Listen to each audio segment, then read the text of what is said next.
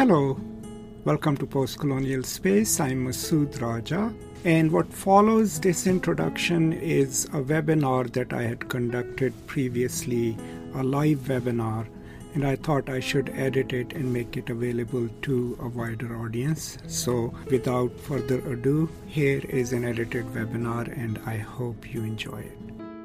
Imagined Communities by Benedict Anderson.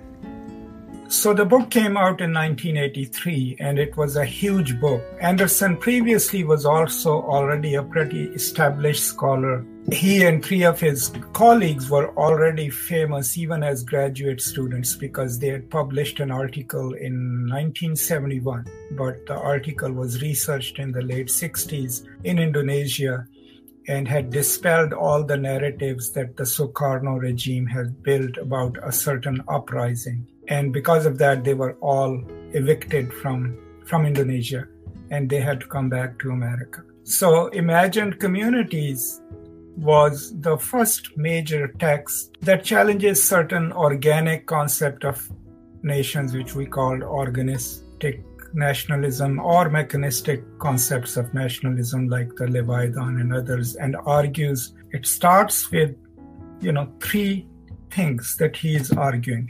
Now, if you've read the book, you will know that at the very beginning of the book, Anderson starts with three things that are specific to nationalism, right? And what are those three things? That nationalism is a recent phenomena.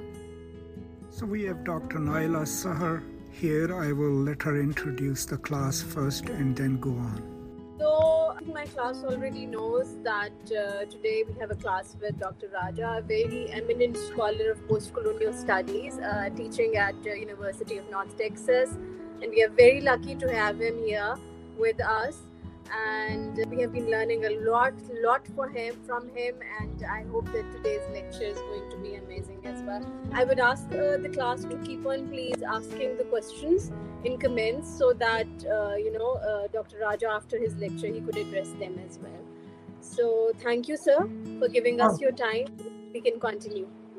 Okay, thank you. Okay, so thank you so much, Dr. Sahar. So it's a pleasure to be here. And also, it's always a pleasure to interact with my Pakistani friends and students.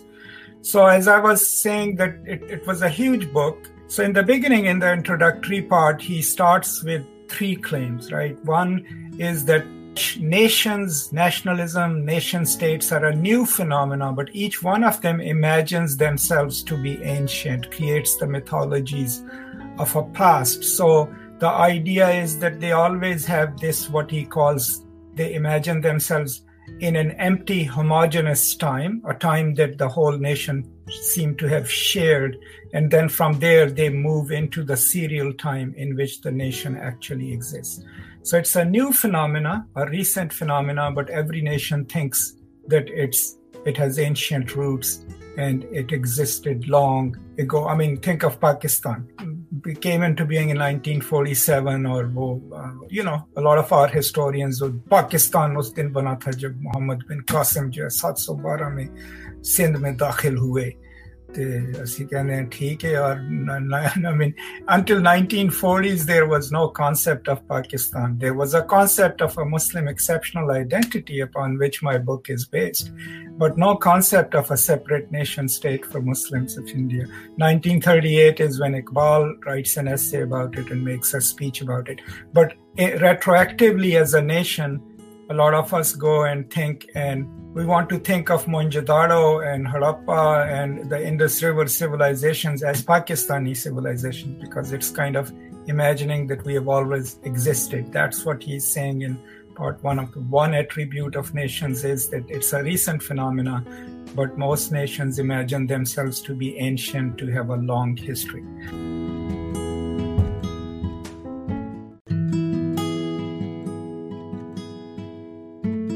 The second one is that nationalism in the current age is universal. Every person, every human being belongs to one nation or the other and claims that identity. Some of us belong to two, like people like me.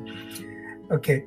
And then The third claim that he makes is that nationalism is an idea for which people are willing to die. People are willing to put their lives on the line. And famously in his book, he also claims that no one will do that for EU or European Union, but for their nation, they will do that. So these are the three attributes that he talks about in the very beginning. Now, I had already argued against his third claim in my first book, because my idea was that no, there are supranational identities for which people are willing to die, and we've already seen it. My last book was on one of those entities called ISIS, and there is this competition between the pull of the national identity and the return of the large dynastic imaginations of how the world ought to be run. We'll talk about that in a minute.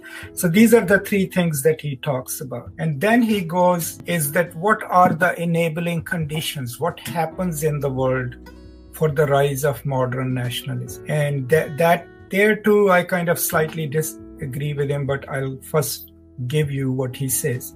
First of all, the pre-nationalistic idea, the world existed under dynastic rules. These were kings who governed large territories and thought that they had the divine right to rule. Second, all these empires or dynasties had a centralized sacred language, Arabic, Latin, right? Before that, Greeks, the Romans. So there was a dynastic rule, mostly divinely sanctioned, right?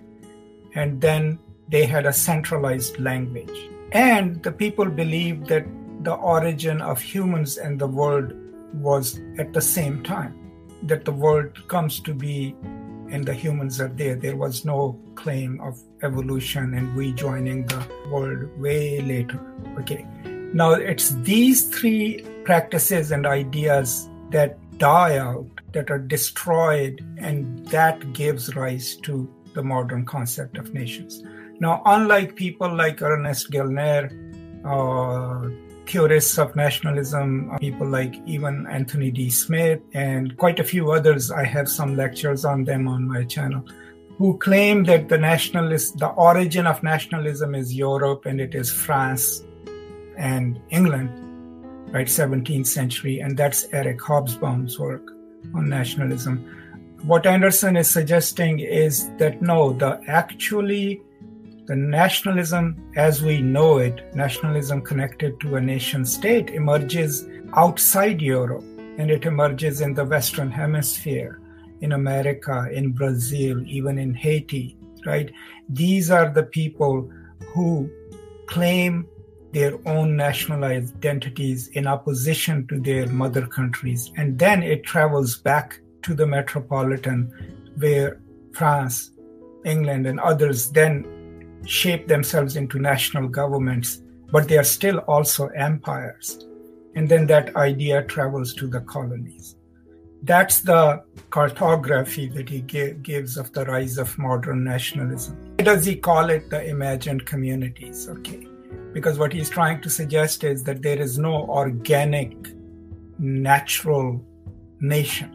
Right? Nation is an imagined community, and the example that he uses is that if you're from any country and if you find out that something happened to a Pakistani somewhere or an American somewhere, you feel a certain kind of affinity, you feel a certain kind of anguish. How do you feel that even if you might have never met this person, right? And that's where he says that the print capitalism plays a huge role. What does he mean by print capitalism? The rise of printing press. It does a few things, right? First of all, the printing press in Europe destroys the dynastic languages, their monopoly, because since it's driven by capitalistic demand and the printers want to publish things that more and more people should be able to read, so they start publishing in what were called the vernacular languages, German, right, Italian, French, English. So what the printing press does is it creates a reading public.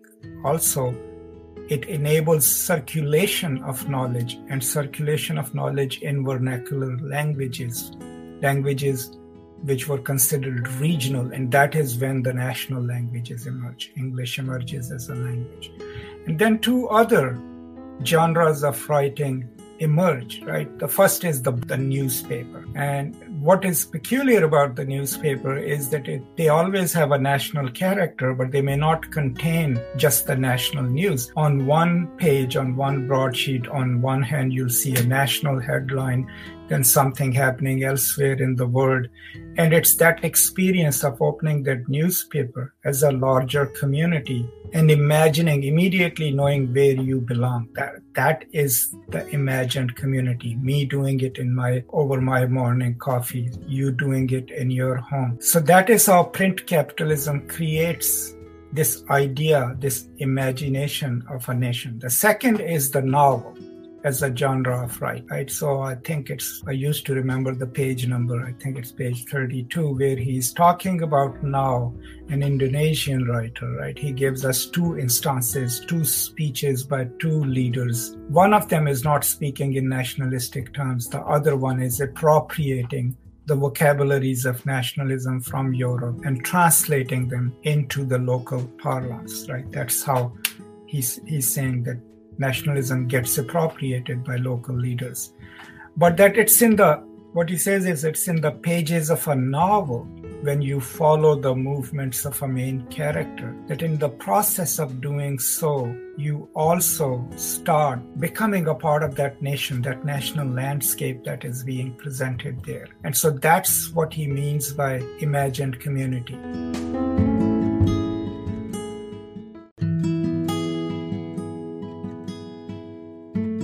And so the more you read about, the novels about characters set in the setting, what you call your nation, more and more of it you imagine to be a part of. So these are some of the things he's talking about in the book. And I can answer any question about that. Now, Anderson also has other works, right? So one of the other most important works that he does, and I'm forgetting the title of it, it was a book chapter in which he also talks about diaspora nationalism. That how is it that these large diasporic communities in metropolitan cultures like the Jewish community here, the Hindu community here, even the Muslim community here, they always feel connected to the so-called motherland from where their parents came or they came. And part of it is the metropolitan pressure itself that kind of heightens that identity, maybe some form of longing for the primary culture, but also that most of these people tend to be more chauvinistic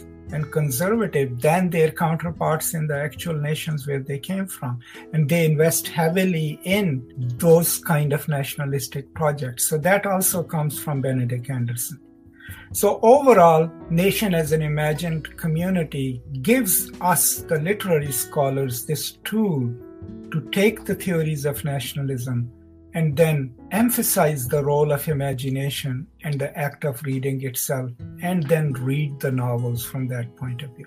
Now, I would like to point it out here, and I've done it in some of my published work as well, is that actually Timothy Brennan had also published an essay in Homi Bhabha's collected essays on nation and narration, in which he also talks about the role of imaginative literature in creating national consciousness. I have used his work, and I think his work preceded Anderson's a little bit. But in his view, he's not imagining the role of the print capitalism or the novel or the reading public as Benedict Anderson does. So these are some of my views on Anderson, and I apologize if they're not clear because I don't have access to my books right now. Bring the first question up. So to become a part of an imagined community is much like subject positions that become part of dominant discourses. I don't know. I mean, here, discourse, we are always in a discourse, right? So whether dominant or not, you can live in a nation and be part of a non-dominant discourse. You could be a minority group who feels not part of the nation. And that's another discursive position. That's another discursive identity. So the larger discourse, let's say if you're in Pakistan, I'm a Pakistani, that's discursively produced. What does it mean? You decide you must have an other. So you impugn all your failures to powers outside. Maybe that's a discursive framework. But within those larger discourses, there are buried discourses, there are silenced discourses. How do women imagine themselves as Pakistanis? So yes, idea of nation then in one way or the other is also discursively produced. It depends on who has defined it, what texts are we using, what texts are being read, who has the power to pronounce what a nation is. All of these discursive frameworks play a role in our imagining of a nation. Good question though. So if a Muslim from India dies somewhere outside or in India, being in Hindus will never feel...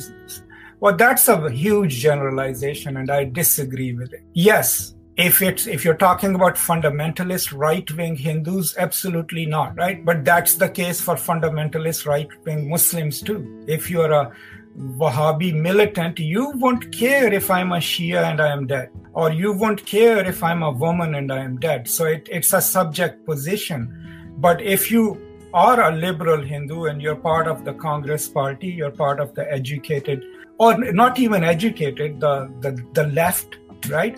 You absolutely would consider Muslims your fellow citizens. You will probably cry, you will die. So this is a myth that we Pakistanis have created, because we take the worst of other groups and amplify it and generalize it. So I completely disagree with that, and I have reasons for it. And my main reason being that it's just like what you are doing is exactly what the American conservatives and right-wing pundits over here do. They pick up the worst examples of Muslims and then generalize it to all the Muslims, as if all Muslims are terrorists, as if Muslims are not capable of empathy for other than Muslims. So that's exactly the same thing, and I would definitely request you to, stop thinking in these generalized terms and hone your thought to a point where you don't have to scapegoat a whole group of people and generalize them just to feel good. And the other thing is, if you are relying on these generalizations, other people are also making generalizations about you. Those are racist. How do you fight them? You can't have one generalization to argue your own point and then say, don't lump all us Muslims, not all of us are terrorists. That's not how it works. Counter discourse always is subtle to specificities of people's situation. Now, had your question been the right-wing fundamentalist Hindus probably will not feel that empathy, I would have agreed with you. So remember, these generalizations, they only weaken your argument and make you look not very convincing.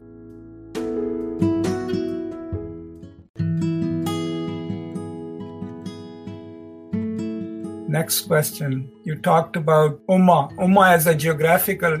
Yeah, it was. Look, the concept is imagined that it's a one community of all the Muslims in the world who believes in one religion, practices it according to that. So there is that imagination, and maybe there is fraternity and solidarity.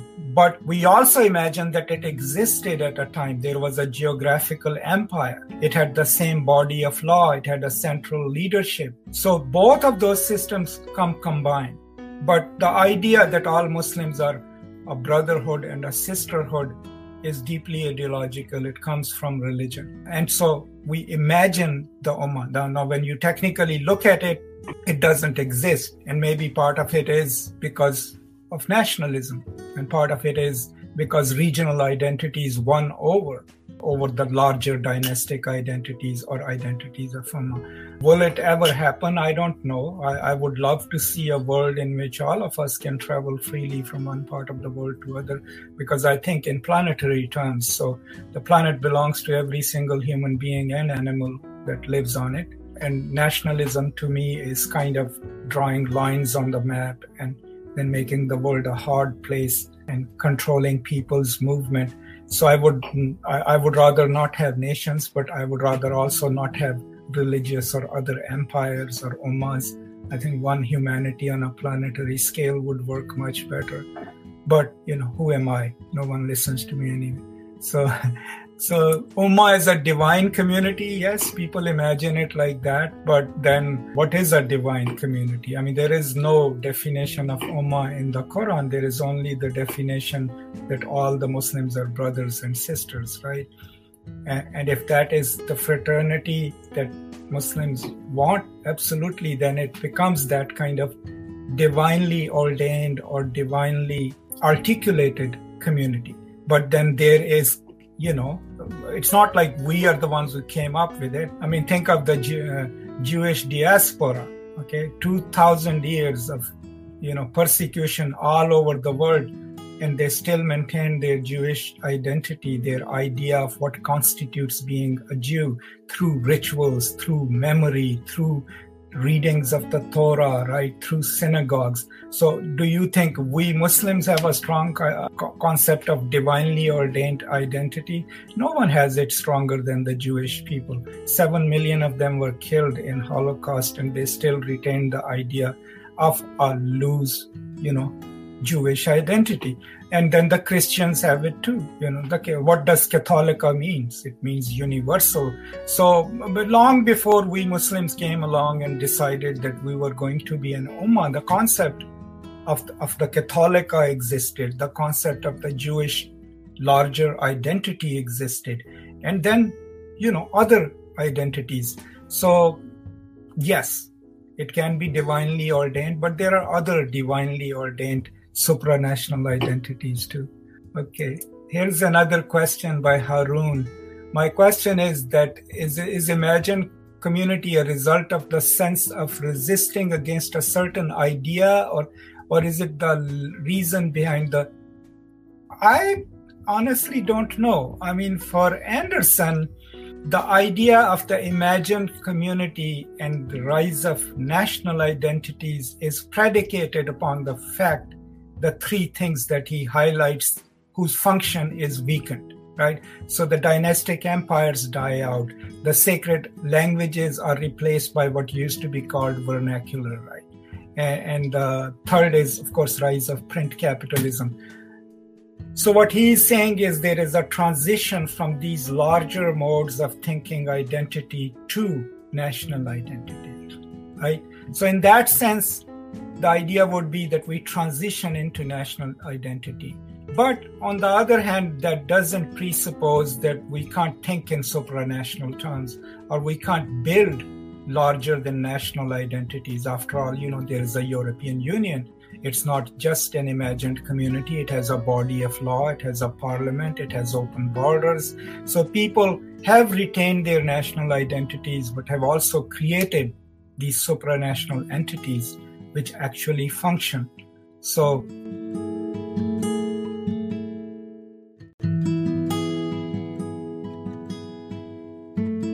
Faizan has, in your opinion, what elements that are responsible for hybrid identity of like French Algerians?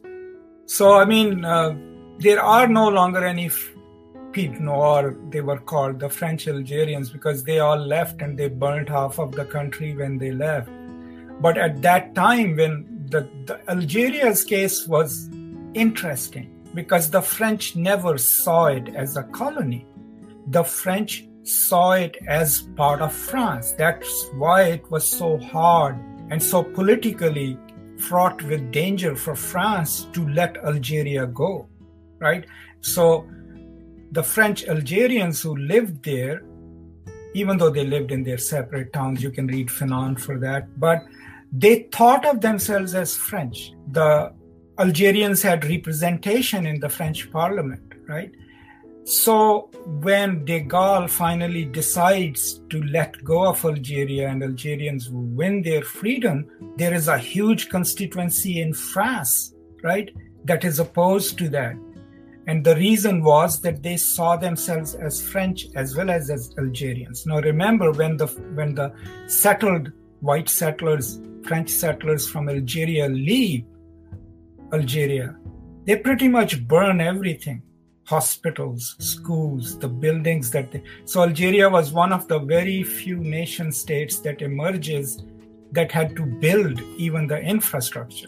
So did they think of themselves as Algerians? I don't know. I mean, they thought of themselves as French.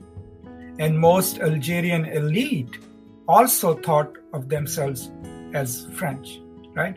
But that they also thought of themselves as Arabs, right? So I think on the part of the natives, the identities were more hybrid, especially the elite, because they were Arab, but they were also French. I don't think so that the settlers, the European settlers in Algeria, thought of themselves as Arabs. They probably thought of themselves as Algerians, right?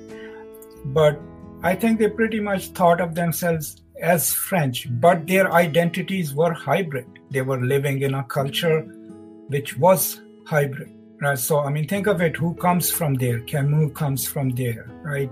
Derrida comes from there. These are the people who grew up in French Algeria. Derrida is a French Jew who was raised in Algeria, right? So that, how hybrid can you be in your identity? Is globalization also, I don't think so. I mean, globalization is political, economic, and cultural, right? So the economic globalization is reality as we exist in it. It has rules, it has laws of trade, it impacts our lives, and it exists. It's tangible, right? Cultural globalization, maybe part of it is imagined when we imagine that globally we are all humans, we have come together. So those are the imaginative aspects of it. But I think the imagined community part, as we draw away from economics and politics and move into the realm of culture, and that's where we imagine a globalized world in which all of us can live with dignity as, fellow human beings. But as neoliberal globalization itself, as an economic system with political ramifications, is pretty real, right? And we can think of it differently. That's where imagination comes. But it exists, viscerally, it impacts our lives. Good questions. But you can, when you use Benedict Anderson, you can argue how to, okay, if you're reading a Pakistani novel written by a Pakistani author, what kind of an imagined community would emerge, right? If you are reading a Pakistani novel in English, or if you're reading, Khuda Ki Basti or Nadar Log or Udas Naslein, these are the novels of my own time, and Intizar Hussain or Bano Qudsiya even, then you can see what kind of an imagined Pakistan, what kind of a view of Lahore, let's say, Raja Gid would create, right? When you read the parts of Lahore, that imagined community is what you feel a part of, right? And it also is a part of Pakistan. Arun, question. I feel like imagined communities like Muslim Ummah and Orthodox Hindu, which is becoming more and more obvious, are a result of hatred towards what they don't believe in. I wouldn't say hate. It's like the idea is to seek, some form of social identity, right? Now, the problem with nationalism has always been that it must seek an other. Now, there are nations that have complex national identities which can live with the differences. Now, if you look at the Indian Constitution, the reason they have been so successful was because they were able to cobble together a constitution which accounted for the diversity of India, right? And which didn't let it lapse into a majoritarian regime with very strong states' rights. So if you look at the Hindutva movement or the right-wing Hindu fundamentalists, they want a majoritarian state in which the dictate of the majority is what everyone else has to follow. And that's destroying the beauty of India, right? India is one of the most complex democracies in the world and one of the most successful ones too, right? Let's not forget that. It's very easy to just, impugn everything onto India. It's one of the most successful post-colonial nation states with the most complex culture, right? And they did that through their constitution. And because their leaders knew that they could not build it into a one religion state, even though, they did implement Hindi and all that, right? So Hindu fundamentalists, what are they retrieving? They are retrieving the concept of Mahabharata that pre-existed the advent of Muslims, right? That's the history they want to mobilize. And that is a supranational Hindu identity. What are they mobilizing it against? Against the nation state itself. And when they are doing it, so what it must destroy the consensus of a multi-ethnic, multi-religious nation state, right? And whether it's of hatred or distrust, I don't know. But the idea is that they are retrieving a certain historical ideal against as the nation state as it exists, against the constitutional civic state, changing the civic structures to that. So maybe there is some hate involved there too. It's just like, our Taliban brothers and sisters, right? They have this idea of Islam. They have this idea of Islamic identity. The borders do not matter to them. So they feel that they are justified in coercing a whole nation into following their path, right? Because their idea is that, they are right? And that's why, and this is slightly off the point, that's why the verse that we usually think is peripheral to the Quran, La ikraha fid din, there is no coercion in religion, is so crucial. And it struck me like about 3 years ago when I was thinking about it. Because if there is coercion, if someone puts a gun to your head and tells you to pray, and you do that, you have committed shirk. Because you did it of the fear of that person, right? That's why there is no coercion in religion. Every action that we follow should not be of the fear of people. It should be from the fear of God, because if you're doing it because of the fear of people, those people are forcing you to commit the most unforgivable sin, which is shirk.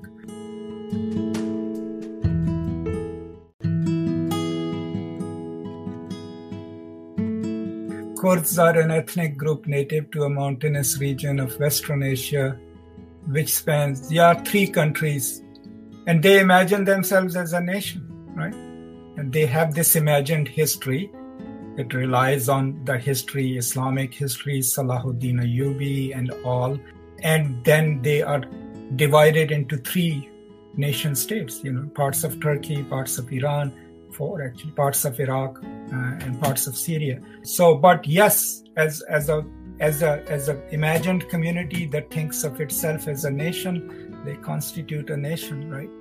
Now the question is, can they move to the next phase and get a territory, right? Because remember what Anderson says is that nations have defined territories, right? And they end and they begin. So they need to have a geographic territory that they can call their own and where they are sovereign, right? They govern themselves. So that's another criteria. So how can they claim themselves because they have a history, they have an ethnic identity, right? And they also have a history of persecution. You'll have to go outside of Benedict Anderson to imagine their nationalism. You'll have to go to Ernest Renan or people who tell you that what role a historic imagination plays in thinking of yourself. But they have a history, and they have objective differences from people where they live in, and then those objective differences become subjective in politics, right? So they have leaders who want a separate country. They claim to be culturally different from their Arab counterparts, and then they are also ostracized by the Arabs and the Turks and everyone else. That further enhances their idea of a communal identity. So there are a lot of theories of nationalism. So you'll have to figure out which one applies to really understand it. But imagined community in one way or the other will apply. Do you think that concept of imagine must not exist simply? What is your stance upon it? I have no stance. I mean, to me, concepts are tools, right? I'm a scholar and a teacher. Concepts are tools. Theory is, as Deleuze famously says, a box of tools. You want to open a text, you use it. You don't use it, you just throw it away and move on. I have never given my allegiance to one single way of thought one single theorist. Sometimes I'm a Marxist, sometimes I'm a cultural critic, sometimes I use Foucault. So imagined community is a tool. I will use it if it's useful. I have used it when it was useful. When it's not useful, I'll move on to some other theorist. It's good to be, peripatetic. It's good to not owe your allegiance to one system, because then you can think on the edge of thought. Because when we become part of one theory, Said would famously call it when affiliative structures become filiative, when they become primordial, when we're like, I can't think that thought because I'm Marxist. No, I'm more eclectic. So yeah, it exists, it's useful. Where it's not useful, you move on to the next theory. Thank you. It was a wonderful, wonderful lecture. I wanted my students to look back at this one quotation, and I would like you to say something about it if there is. If you could elaborate it further, which of course you can. There is one big quote of Anderson here, which has been quoted over and over again, where Anderson says that I propose the following definition for nation. It is imagined political community. Mm-hmm. So, there is not one thing on which it's made. It's political community, imagine both inherently limited and sovereign. Yeah. So, Dr. Raja, how can it be inherently limited and sovereign at both times, simultaneously? Yeah. So, that's a very good question. So it's imagined, as we talked about, limited because it must have a territory. Right, a geographic territory, and within that it should be sovereign. It should be able to decide its own. So what he's conflating then is the idea of nation and the nation state itself. So it's a political community because it must have a political system, right? So we become nations. That's why when Anderson talks about rise of nationalism, he's talking about the Western Hemisphere, because here America, Haiti, Brazil, these are the nations that actually are not just fighting that, oh, we are Americans, so we should have a separate nation. They are part of, not the Haitians, but others. They are part of the same ethnic and racial group. But their fight is political. They have a territory, and they imagine themselves as a nation. We are Americans, we are Brazilian. And 3, they want to be sovereign in that territory in opposition to the mother state from where they had come. So what he means by that is that to be a fully constituted nation as we imagine it, these are some of the basic criteria that it must meet. It must be a political imagination of the nation, thinking of myself as a Pakistani, American or whatever. And it must be limited in a sense that it must have a territory which has a border. And the moment you cross it, that you're not within the body of your nation. And 3, that it should be sovereign, that it should be able to make its own laws. Now, all of these things are debatable, because the same Anderson who writes about this also goes on and writes about diasporic nationalism, right? So that means that you can leave your nation and live elsewhere and still be a part of it, right? But then there are other theorists of nation and not nation state and nationalism, who argue that there can be nations within nations, right? But to argue that, then we will have to get away from this definition, because then it can't be they should be sovereign and limited. Then it will be they should have a shared culture, they should have a shared imagination of the future. And if you read, let's say, like Anthony D. Smith, not Anthony D. Smith, there is another theorist whom I cited in one of my books, who talks about how does the idea of nationalism emerge in certain cases, is that if there are 2 communities living together under the same system, they always have objective differences, right? And when they have those objective differences, they live with them. But when politics enters that, those objective differences are subjectivized. And when those objective differences are subjectivized, that's when political national consciousness emerges. So that was Muslims and Hindus. This idea of irreconcilability of Muslims and Hindus was a political concept. It wasn't an organic concept. How do we start thinking that Hindus and Muslims their thoughts were irreconcilable? Because politics entered that. Before that, they lived in the same communities, right? They pretty much respected each other as individuals. Hindus went to their own temple, Muslims went to their own mosque. When it was the time for the prayer, the Hindus never played their music and all. They even do that now for each other, right? But when we came up with what we are ironically call the two-nation theory, right? The idea was that idea of two nations needed to be constructed ideologically and politically. It didn't exist organically. These communities had lived together. They had died for each other in battles and wars, right? If you read the account of the rebellion in Awadh, when Hazrat Mahal rides into battle, most of our generals are Hindu. So these examples are always there, but politics then tells us this thought must be excluded to create an exclusive idea of the nation. So, yeah, I disagree. I mean, where he says that, people won't die for anything other than a nation. Like his famous example is who would die for EU, the European Union. And we have seen people dying for ideas larger than nation states and nations, and it's not just Muslims who are doing that. There are Christian missionaries who go out in dangerous places and die for a cause. There are people, Marxists famously died for each other. I mean, think of where Che Guevara died, right? Was it in Bolivia? I think that wasn't his country. He was from Argentina. And then similarly, if you look at the current international terroristic groups, all of them are supranational groups. So I don't think so that this idea that nation is the only symbol for which people are willing to die holds, because there are supranational entities for which people die. And I don't think so that should be the standard. I mean, my standard would be that it's a thing or an idea for which people would want to live for. But that's my idea. I'm not Benedict Anderson. I'm just an obscure scholar sitting in Texas. Even my own colleagues don't take me seriously. So don't worry about that. Was Benedict Anderson a Marxist? No, not a Marxist. Mostly culturalist.